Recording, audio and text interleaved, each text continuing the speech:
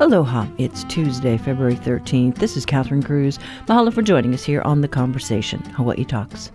And we talk about child welfare in light of recent murder charges against guardians of a foster child who officials say was starved and abused. The city's planning and permitting department scores a win against an Oahu monster home builder. So now what? We talk about free school lunches for all public school students and the impacts it could have socially and economically. Can we afford it? And a local filmmaker talks about her debut novel that centers on childhood best friends who find themselves walking different paths in life. She calls it a story about platonic divorce.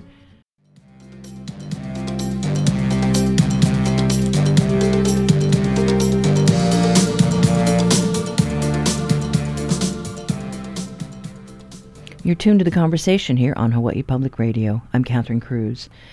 The death of a 10-year-old Oahu girl who officials say was abused and starved by her legal guardians has sent shockwaves across the state. Brandy and Thomas Blas and Deborah Jaron appeared in court this week facing charges of neglect, abuse, and murder. Gianna Bradley died at their Wahiawa home last month. Lawmakers are calling for changes in the law after the child fell through the cracks after being homeschooled. Dorothy Roberts is a professor of law and sociology at the University of Pennsylvania. She's a critic of the child welfare system in our country. She'll give a talk later this week on the topic at the University of Hawaii Manoa campus. Her latest book is entitled Torn Apart. We talked with Roberts this morning. When I hear about cases of children who are abused in foster homes, my first question is, why were they taken from their families, and couldn't their families have been supported? And certainly we know now that the children would have been better off at home. So part of what's wrong with the family policing system, as I call it, is we take children from their homes, usually because there are allegations of neglect, which means the children's needs aren't being met. And instead of supporting those families, we put them into a system that we know harms children. And this is just one example of a child who was harmed after the system took her from her home. As far as I could tell from the father who was interviewed, she would have been better off in his care than in the care of these people who abused her. And often the system is quick to remove children, to blame family caregivers for children's unmet needs, but not so quick to supervise what's happening to the children after they're taken from their home. In this case and a previous case of abuse involving another child in the foster care system, both these little girls were taken out of school to be homeschooled, and in that case, then the checks and balances just fell through the cracks. These girls. Yes, well, that can happen too. There was the horrible case a few years ago of a couple that adopted 5 siblings, black siblings, 2 sets of siblings actually, and ended up in a murder-suicide where one of the adoptive mothers drove a car off the cliff, killing everybody. And we now know that those children were unnecessarily taken from their families to begin with, that this couple found them online, as if they were being marketed, and then took them away. When one of the women, the adoptive mothers, was found to have abused one of the children, they put the children in homeschooling and just took them off the radar. But there was no investigation. Even when one of the girls escaped out of a second window, went to a neighbor and reported that they were being abused, nothing was done about it. And they ended up all being killed by this couple. So, this is not the only case, but just systematically we have a system that removes children from their homes as the answer to families' needs instead of supporting families. And again, I just have no doubt that this little girl would have been better off left with her family, supported by community, rather than being taken and put into the care of people who are being paid to care for her, but obviously did not care for her at all. Yeah, very sad, to think that, money is in their hands to care for the child. And yet, the allegations, in the court case say that she was starved. Yeah, so, the foster system, despite some examples of children who are well cared for, in totality, it's a system that harms children. We know that the outcomes for children who are in the foster system are bleak because it has torn them away from their families, and it causes emotional trauma. It causes physical harm. It's a gateway to juvenile delinquency and prison. And instead of spending all this money on keeping children outside their families, that money would be better directed to meeting the material needs of families and their children. Yeah, we don't know enough about this particular case, this most recent case here in Hawaii. For whatever reason, the biological parents lost their parental rights. But yeah, your heart just breaks that this child had to suffer over this long period. But, as you've done your research, what else have you learned about the welfare systems in general across the country? Well, one of the distinctive features of the child welfare system across the nation is that it targets the most marginalized families for disruption. So everywhere across the nation, Black and Indigenous children are far more likely to be taken from their homes. They're more likely to spend more time in the foster system, and they're more likely to have their parental rights terminated, the rights of their parents terminated, legally ending their family relationship, than white children. And this is part of the history of this system, which we can trace its roots back to slavery and to even after emancipation, the removal of tens of thousands of Black children from their homes and returning them to former enslavers as part of court orders based on allegations that their parents were neglectful, as well as the military strategy of taking Native children from their homes, beginning during the so-called Indian Wars, but then stretching all the way into the 1970s. And again, today, we still see that Native children are at very high risk of being removed from their homes. So the racial disparities, or I would say the racism of the system, is a central feature of the system. Then another aspect I've learned, which is shocking, is the rate of investigations of families. Now, investigations are traumatic incidents because you have state agents, strangers coming into your home, interrogating you and your children, searching every corner of the home, sometimes strip searching children to look for evidence of abuse, and prying into all sorts of private areas of your life, and often not applying the Fourth Amendment right against unwarranted searches and seizures. And a recent study found that half of Black children in America will be subject to a child welfare investigation by the time they reach age 18. Just a huge number of Black children who are subjected. And again, Native children are also at high rates of investigations compared to white children in America. So the kind of surveillance and investigation that's so broad and so prevalent is another aspect of this system. It's shocking.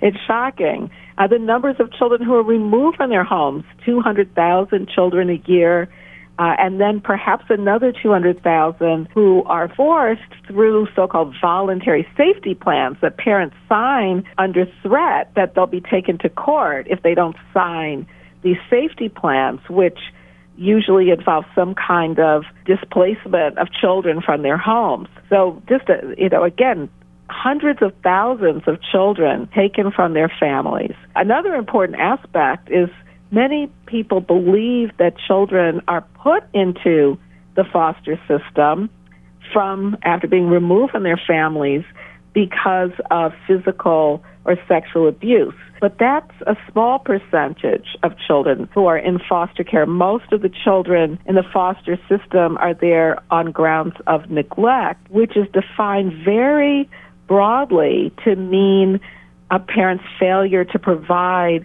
a material need of children like clothing or housing or food or medical care. And unlike the case that we were talking about, where obviously these foster parents, these guardians, deliberately starved and beat the little girl, in most cases where children are taken from their families, it's simply because the parents could not afford whatever resource it was. It's deeply entangled with poverty. And so also another important aspect of the system is almost all the children in the foster system come from impoverished or low-income families. This is not a system that deals with the problems of wealthy families. They have their own private resources. And so that's another aspect. And then, as I mentioned before, the way in which children in the foster system are in a pipeline to the juvenile delinquency system and the prison system. High rates of children in the foster system end up in juvenile detention or, as adults, end up in prison. And there's lots of statistics and studies that show that children who are taken from their homes and put in the foster system, by and large, do not fare well. There are exceptions, but statistically and the experience of children in the foster system shows that they are often traumatized by being in the system, and the system is structured in a way that interferes with their education, their health, both mental health and physical health, their relationships. They're taken from their families, from their friends, sometimes from their siblings, from their classmates, from their neighbors. And it's a very disruptive experience for children. I just saw an article this morning that talked about a set of twins who were, I think, 90 years old, and they were separated and only reunited again recently. And it was just sad to think that they had lost that part of themselves for so long. Yeah.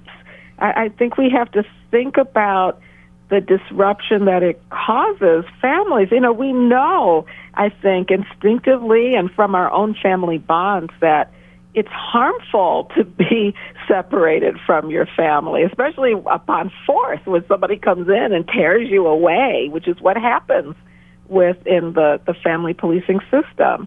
And again, it's well documented, all of the harms to children. And so, I argue that we need to dismantle this system and replace it with an approach that is truly caring and supportive of children and their families.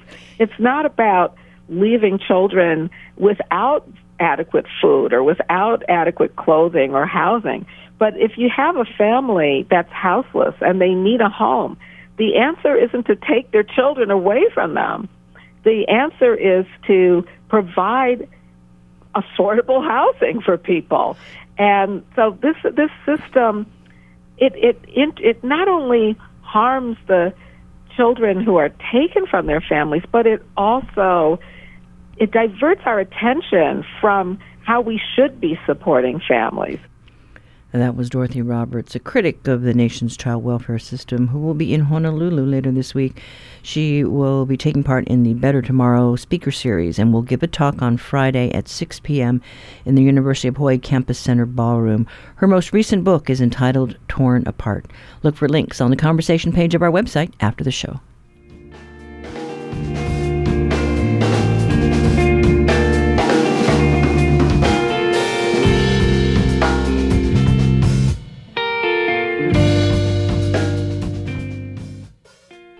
Are you interested in working for one of Hawaii's most dynamic media organizations? HPR is looking to hire a full-time board operator with experience in digital media production and broadcasting. If you're a quick study, possess strong time management skills, have a dynamic on-air presence, and if you enjoy new and interesting workplace challenges, HPR wants to hear from you. Visit hawaiipublicradio.org/jobs to learn more.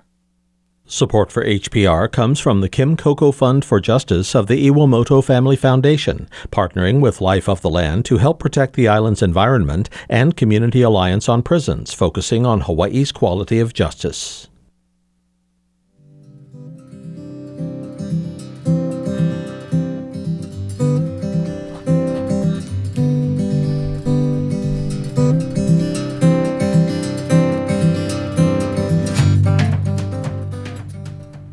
The city is calling it a win for neighborhoods that push back against the proliferation of monster homes. The Honolulu Building Board of Appeals on Friday upheld a decision of the Department of Planning and Permitting to revoke the building permit of property owner Christy Zhang Lei. She began snatching up lots and developing homes that raise eyebrows in many neighborhoods.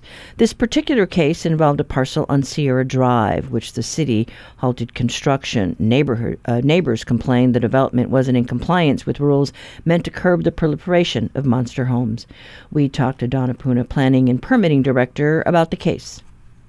It's a big win for the community and for DPP to show that we are fully enforcing against monster homes. So I'm very happy with the decision. And then refresh my memory, with this particular case, was this a third-party reviewer that let this get through? No, it wasn't. It wasn't a third-party reviewer. It was a normal permit that was processed through DPP. So did the developer just not follow the plans, or explain the situation here? So what happened was we were alerted by, I think, Councilmember Waters and some of his constituents that once the permit was issued, that it looked like the way it was being built was not or there were issues with the plans itself. So we took a look, and then we noticed that what was provided on the title page, which is usually like the actual numbers, the calculations of floor area, etc., did not match if you actually calculated the floor area as provided in the subsequent pages, the actual drawings. And so there's like a discrepancy there. They're saying on the title page everything is good, but if you actually calculate the floor area, it is beyond what was represented. So it exceeded the number of bathrooms and wet bars? Yes, I believe so. And then the floor area, once the floor area is above 0.60, then that's when some of these extra requirements for monster homes kick in. So yeah, a lot of excessive things were going on. So there's been 2 ordinances for monster homes, Ordinance 19.3 and then Ordinance 2043. And they have a little variations to each, but her plans did not meet the requirements of actually either of those ordinances. Okay, so it was non-compliant and therefore illegal. Have you heard back from the developer? Does Christy Lei intend to appeal, or what are the options at this point? I haven't heard anything, but yeah, I think one of the options is she could appeal the building board's decision to circuit court, or she could resubmit for a new permit that is in compliance in order to move forward. If you go up to Sierra Drive and you take a look, it doesn't comply. It's basically an illegal structure. It doesn't comply with the Monster Homes Ordinance 2043, which is the latest. So one aspect of that is that the current structure as built is encroaching within the side yard. So the requirement is that there's a minimum side yard and rear yard of 11 feet each. But if you go up there, you can see that the structures are well within those side yards and rear yards. So in order for her to comply, she's going to have to demolish parts of those structures, either if she wants to still be above 0.6 FAR, she's going to have to shave down or demolish parts of those structures. If she wants to come under 0.6, she would also have to maybe remove part of or maybe a whole dwelling of the 3 dwellings. So in any case, it's illegal currently, and she's going to have to demolish parts of it. As far as full demolition as ordered by the city, I think that's something that we'd have to look into, because when you require full demolition, I think that's kind of beyond what we understand. That might be kind of, I'm not sure what the authority looks like, because we don't want to get too much into a takings. Right. But I know for sure that under the current Monster Homes ordinances, she's not in compliance, so she's going to have to demolish parts of those structures. I guess the one case that I recall was when John Wayland, the director of the Land Use Department, which was what it was called back then, I think had ordered the Palolo Temple to reduce its height. And they did, so that they did take down part of that structure to get into compliance. So I guess it remains to be seen what happens in this particular case. But there are a number of other properties, I believe, that may be up before the Zoning Board of Appeals. Do you know how this might impact those cases, or is it just pretty much going to be case by case?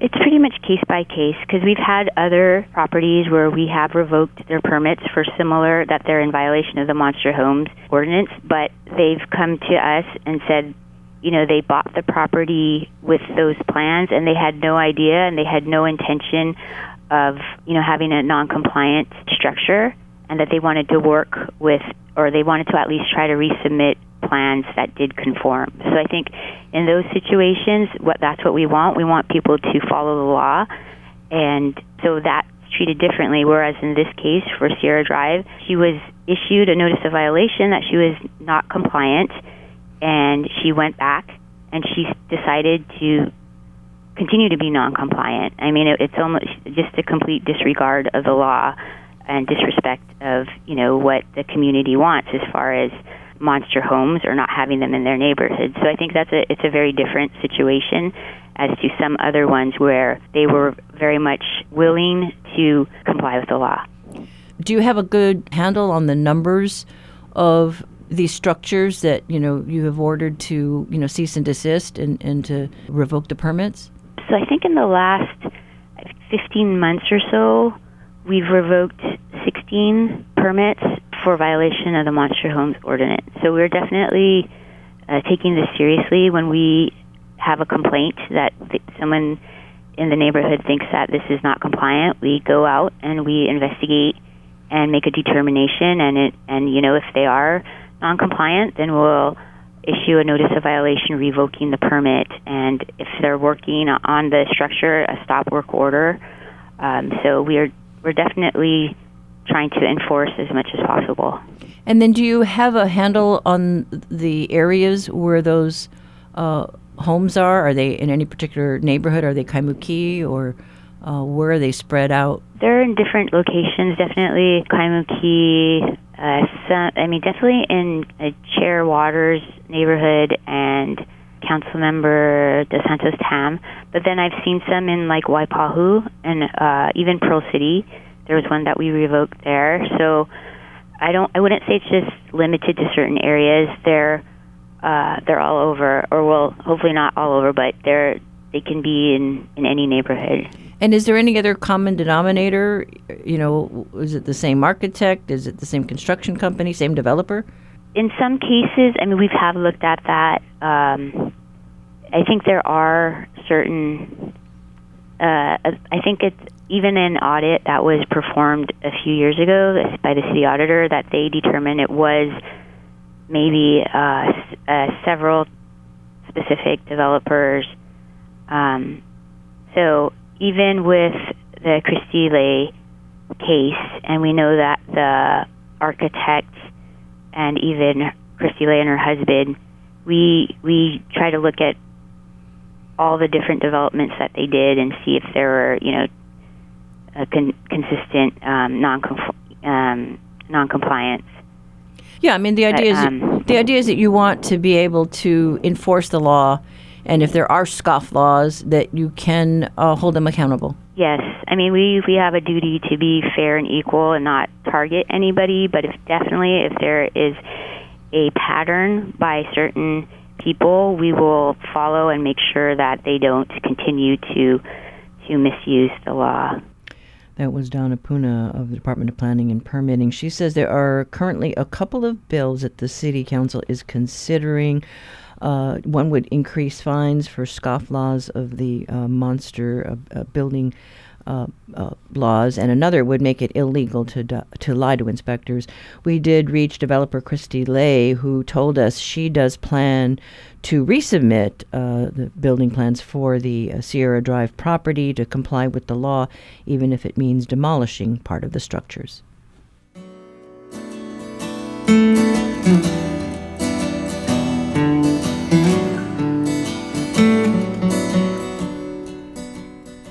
This is The Conversation on statewide, member-supported Hawaii Public Radio. Coming up, your backyard quiz.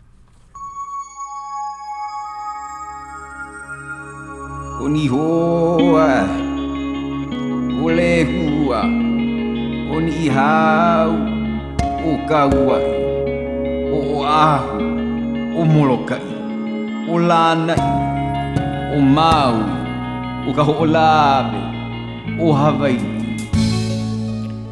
Today we're spotlighting one of Hawaii's athletes who won the state's first World Boxing Champion crown. He was born in Oluwalu, Maui, and in his heyday, our power puncher was a natural lefty turned righty. One of the highlights of his amateur career was winning a silver medal after a fight in Boston in 1940. A year later, he made his professional debut on June 1941 in Honolulu, winning by knockout in the second round. His star was on the rise in the boxing circuit, and by 1947 he traveled to Glasgow, Scotland, to challenge world champion Jackie Patterson. But the title fight never happened because Patterson collapsed during the weigh-in. Instead, a non-title fight was arranged with Ireland's Rinty Monaghan, which resulted in a win for our island boy when Monaghan was disqualified in the ninth round. 3 years later, our mystery fighter became world champion. For today's two-part backyard quiz, can you name this contender and the weight class he fought in? Call 808-941-3689 or toll-free 877-941-3689 if you know the answer. The first one to get it right wins a reusable HPR tote bag.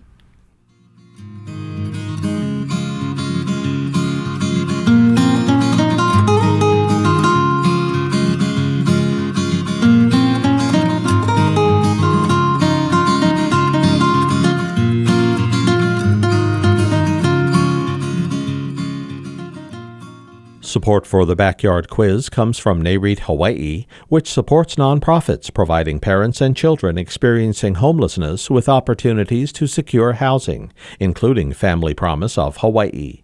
NAREITHawaii.com. HPR is hiring for a full-time membership manager. Are you experienced in nonprofit fundraising? A public radio superfan? This is the job opportunity for you. Join HPR's growing and passionate team. Apply by March 31st. Learn more at hawaiipublicradio.org/jobs.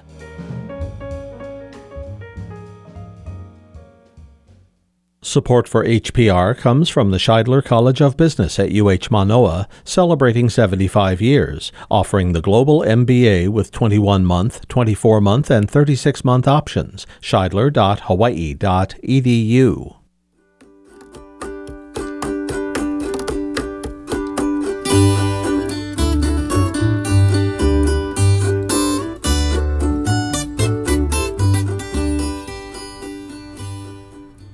Right now, the federal government subsidizes school lunches in schools across the country, particularly in low-income areas. The national program offering free or reduced school lunch program was started back in 1946. But here in Hawaii, there's a move to change that and go towards something called universal free school meals, free breakfast and lunch for all students. Can we afford it? HPR's Mark Liddell joins us to talk about a bill advancing at the legislature. Good morning, Mark. Good morning, Catherine. Yeah, so tell us about this universal free lunch program or free meals program. Yeah, so the idea is it's being packaged in a bill going through the state legislature this year. It's House Bill 1775, and it would do exactly what you had said. It would provide free breakfast and lunch to all students in the Department of Education and schools in the Department of Education, so public schools. I don't know if charter schools are included in there, but schools within the Department of Education. And so, tell us about how this bill is progressing. So last week was a hearing in the House of Representatives where the bill started, and it passed unanimously on Friday from the committee. So it's going to the Committee of Finance, and that has yet to be planned out yet, or not scheduled. Hasn't been set yet. Yeah, but it's moved on. It's progressing forward, and it seems like legislators are pretty excited about moving the bill along. And so, where did this idea originate? There are a lot of folks who want this idea or this universal free school meals to be implemented. There are different advocates. There are schools and the students themselves. There are a lot of students last week who testified in support of the bill. In this particular bill, there were a group of Castle High School students that talked about the ways it would benefit them and sort of their struggles without having meals or struggling to get meals. And one of the folks who, on the advocacy side, is Jordan Smith with Hawaii Appleseed. She authored a report that was released in January titling or going over some of the benefits of the free school meals in places where it has been implemented. And when I was talking to her, she said that, that included things like better academic scores and lower food insecurity for the children. And yeah, I had a clip of her, and she had mentioned some of those benefits. States that have implemented universal free school meal programs have seen, on average, a 5% decline in their households that are classified as food insecure. Especially targeting childhood food insecurity is particularly challenging. And so to see that direct correlation is just really amazing. We've also seen improved academic performance after this implementation of universal free school meals in New York City. Their student test scores improved the equivalent of 6 weeks of additional schooling. So we know that students who are eating do better in school, point blank, than those who are missing meals. So how many states offer this free school meal program? So currently there are 8 states that do so. It's California and Maine were the first ones, but Minnesota, New Mexico, Colorado, Vermont, Michigan, and Massachusetts have joined them. There are also some smaller municipalities, cities, and towns that do so. Like Jordan had mentioned, New York City is one of them. She had also talked about one of the benefits is reducing the stigma of not having enough money to buy food. Hawaii is one of the few states that can deny students meals if they can't pay. And in HB 1775, that would be prohibited. It's one of its provisions in the bill, so they want to get rid of that too. And Jordan also mentions how that can be a problem, the stigma of not having enough money to pay for food. And, there are some schools, though, that here in Hawaii that do offer free lunches or free school meals to all of its students. I just was talking to, I think, the principal at Like School recently, and that was a portion of free and reduced, but now all the students there are eligible for that. Yeah, there is a federal program called the Community Eligibility Provision Program. So that allows schools or a group of schools to provide free meals to all students, even if all of them don't necessarily qualify for free or reduced price meals. And so there are, I believe, about 100 schools in Hawaii that are eligible for that. So yeah, there are schools that do provide free meals for all students. So yeah, it's available in some districts and can really help out a lot of those lower income families. Yeah, for sure. And I had mentioned too, again, or I had mentioned before that one of the big benefits of that is reducing stigma. There were some students who testified in the hearing about, them being denied meals because they couldn't pay for it. And that's, if you're a student, that's really, it's embarrassing. There's a lot of shame that goes on with it. And Jordan Smith, she had mentioned that it's in the difficulties of going through that.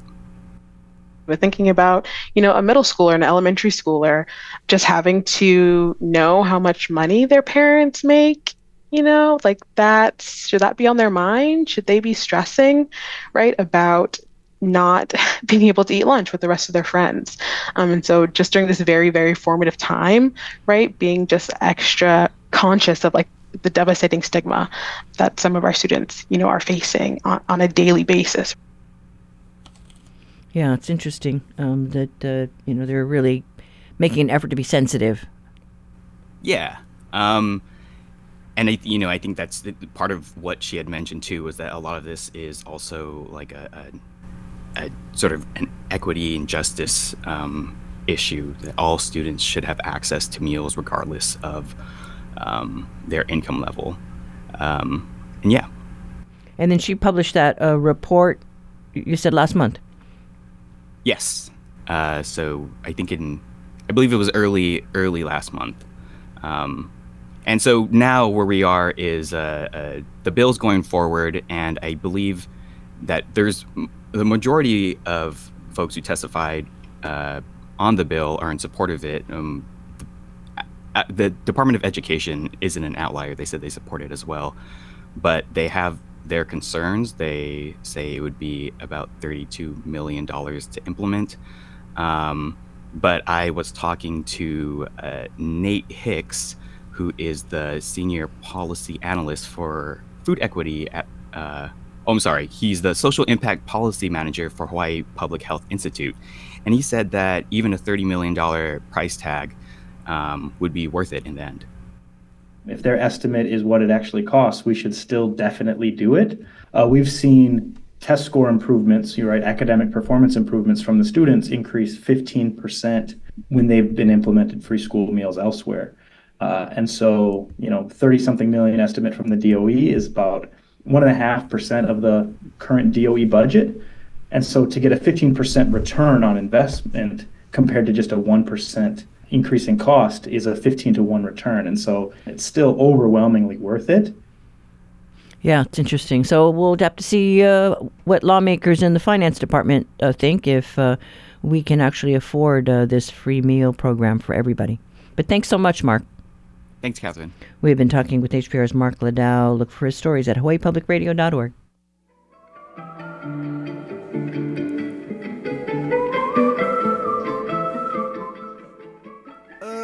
This week's performance for HPR's Mele Hawaii Performance Series is sold out.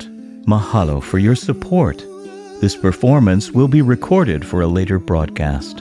For alerts on live performances at our Atherton studio, sign up for our free email newsletter at hawaiipublicradio.org. Sponsored by Farm Lovers Markets.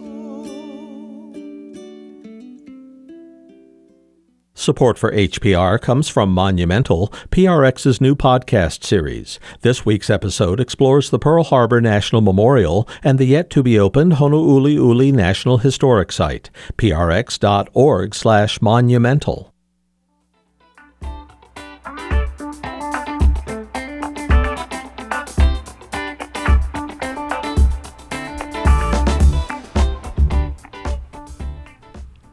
And now it's time for the Backyard Quiz answer. Earlier we told you about an island son who was crowned with Hawaii's first world boxing title. After his professional debut in Honolulu, he racked up 40 bouts on Oahu before traveling to Scotland in 1947 to challenge world champion Jackie Patterson. Unfortunately, Salvador Dado Marino's first shot at glory didn't happen because Patterson collapsed during the weigh-in. Marino's shot at the title came up 3 years later when the world flyweight champion, England's Terry Allen, arrived in our islands. On August 1st, 1950, before a crowd of 11,000 jam-packed into the Honolulu Stadium, Marino won by unanimous decision. Allen returned to Honolulu the next year for a rematch, but Marino again won by unanimous decision. But sadly, the Maui native's final fight came just a year later in 1952 when he was defeated by Japan's Yoshio Shirai. Marino ended his career with 57 wins, 14 losses, and 3 draws, with 21 of those wins by knockout. And that was today's quiz. We didn't have a winner. We stumped you on that one. But if you have an idea for a quiz, send it to talkback at hawaiipublicradio.org.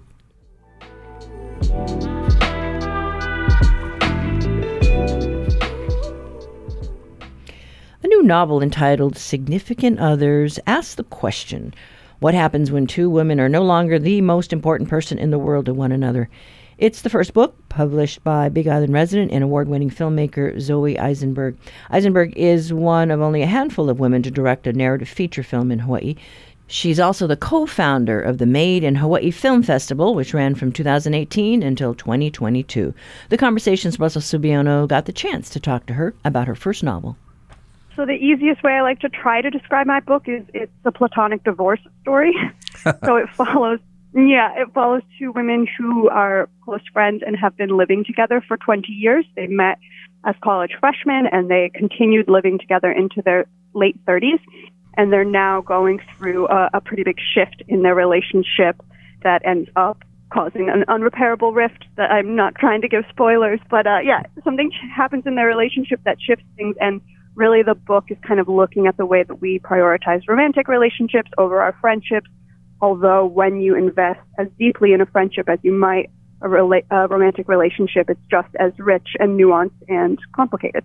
I've seen kind of this relationship around me in family members and in friends, this kind of deep friendship. I imagine that whenever writers write fiction, they still kind of base their stories in real experiences. So I'm curious to know how much of the details of your story comes from either your own experiences or observations or experiences that have been shared with you. All of the above. But yeah, it started because I friend really hard. I've been told and I've witnessed, and I develop really deep friendships, and they're really important to me. But sometimes when they end, they are just as devastating as a breakup. And when I first conceptualized the story, I was going through, the end of a friend breakup and just really feeling it hard and really kind of confused because I didn't have a model of which to mourn the end of this relationship, which had been so pivotal to me.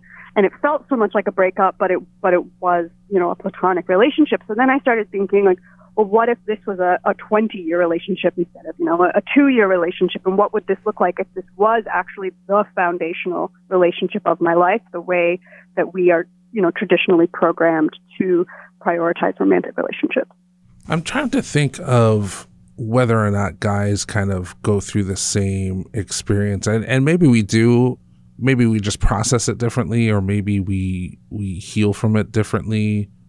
When women have these kind of strong bonds and friendships, and then they come to an end, how do women process these feelings and how do they heal from them?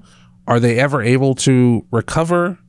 I mean, I can't speak for all women, but I can get specific, with myself. And I have noticed a bit of a gender difference between the way women build relationships and the way I'm seeing the men in my life build relationships. And part of it is just our natural intimacy that we build with one another that looks quite a bit different. And it can even look very romantic in the way that we might exchange gifts or, tokens of appreciation. We're writing each other, sappy, sweet notes that we fully mean, where, we can be a lot more physically intimate and comfortable with one another.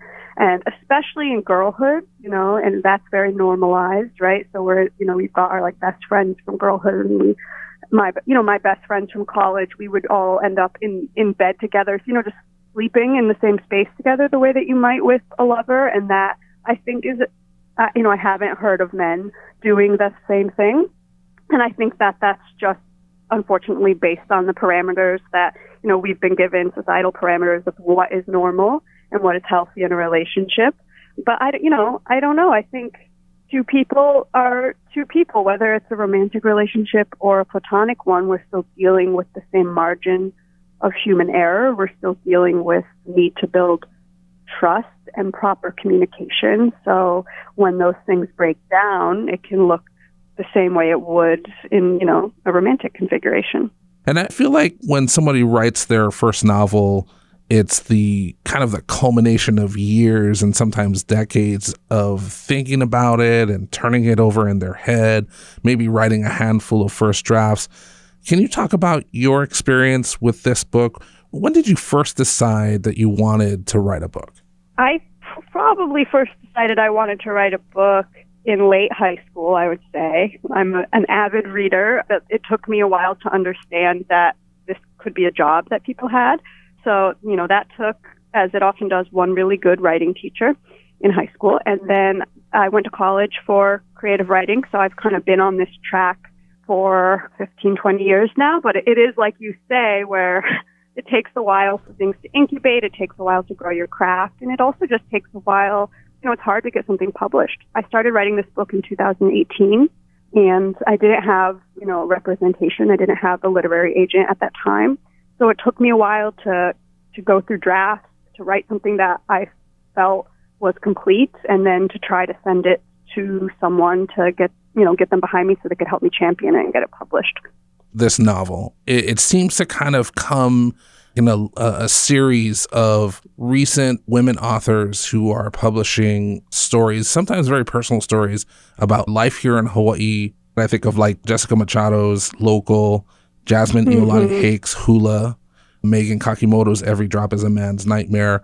What does it mean to you to see this trend and to be part of the kind of this movement of these kinds of voices? I mean, I'm just so grateful that people, and when I say people, I'm thinking like in publishing and traditional gatekeepers, that they understand the importance of these stories, because I think women have always been writing and sharing these stories. We've certainly always been, verbally sharing these stories, but to be able to be in a place where people celebrate them and want to read them, I think that's really the thing that I'm excited about. Do you sense a trend, like a shifting trend in publishers or even production companies being more interested in stories being told by women? I think so. I mean, I think the curve is still gradual, right? But I do see more room for us at the table because, there's an audience for this. We all want to read each other's stories. When I'm writing, I'm pretty much writing for myself. I'm like, would I want to read this story? Does this story already exist? And if I want to read it, I can feel pretty confident that other people will as well. Why do you think it's important for Hawaii's stories to be told? And not just Hawaii's stories, but for women to be represented and telling these stories as well. We're also seeing kind of a trend in film and television where Hawaiian stories are starting to be told more frequently. I mean, I think women, people of color, certainly Indigenous folks have been saying for a really long time that we are not seeing ourselves represented. We are not getting the opportunities to tell our own stories. We are seeing other people given the opportunities to tell our stories for us. And in Hawaii specifically, through my film work in the last decade, I've, seen time and time again outside production companies coming in to tell, what they believe are Hawaii stories, but the actual people of Hawaii, we're not seeing ourselves represented in them. So I think that there is a bit of a turning tide, which is excellent, of the industry, whether it's the publishing industry, whether it's the film industry, understanding that the best way to get, true stories, real stories coming from these places is to give the microphone to the people that are from here, whether they're, born here, whether they're Indigenous folks that have been living here a long time and can, speak to some of the nuances of place. I think that we're more and more making room for that, which is great. I know you're also a filmmaker. You're one of only a handful of women to have directed a narrative feature film in Hawaii. You're also one of the founders of the Made in Hawaii Film Festival. Your website says that you're interested in supporting and perpetuating female, queer, and Indigenous narratives. And I'm also curious to know how you feel about how these kinds of stories, how does that impact the world? Yeah, I mean, each of those, to tell a female story or a queer story or an Indigenous or a female, queer, Indigenous story, it's going to be nuanced. It's going to reach different people. But I think that in order to normalize our voices and our experiences, we have to be sharing them. And, growing up as a queer woman, I didn't have a lot of representation of normalized queer relationships. And by that, I mean, in film and television and even books, just relationships that are queer, that are being shown as normal and not shown because they're queer. We're not saying like, oh, this drama is about coming out. Oh, this drama is about dealing with identity. No, these are just people living their lives, and they happen to be Indigenous, and they happen to be queer, and they happen to be female. It really impacts the way that you see yourself, the way that you see your place in the world. So if I can help do more of that for the generations that are coming up behind me so that they might have an easier time understanding and feeling heard and feeling seen, then that's what I'm going to do. And as a film producer, when I think about, okay, how can I use, the privilege that I have, the resources that I have, the answer is to make sure that I'm elevating the stories that I want to see more of in the world. Zoe Eisenberg, thanks so much for your time. I really enjoyed talking to you. Thanks, Russell. I really appreciate it. That was author and filmmaker Zoe Eisenberg talking with HPR's Russell Subiono. Eisenberg's debut novel, Significant Others, was released last week. It's available from HarperCollins Publishers and all major book retailers. So quiet and serene, where families never use the word me. Togetherness was practiced all day and night. Well, that does it for us today. Tomorrow, the push to legalize recreational marijuana. Do you think it's a good idea or a bad idea? Call or talk back line. Record your thoughts on this issue. 808-792-8217. Email us at talkback@hawaiipublicradio.org. Look for segments of the conversation on our website or wherever you tune in for podcasts. I'm Catherine Cruz. Join us tomorrow for more of the conversation.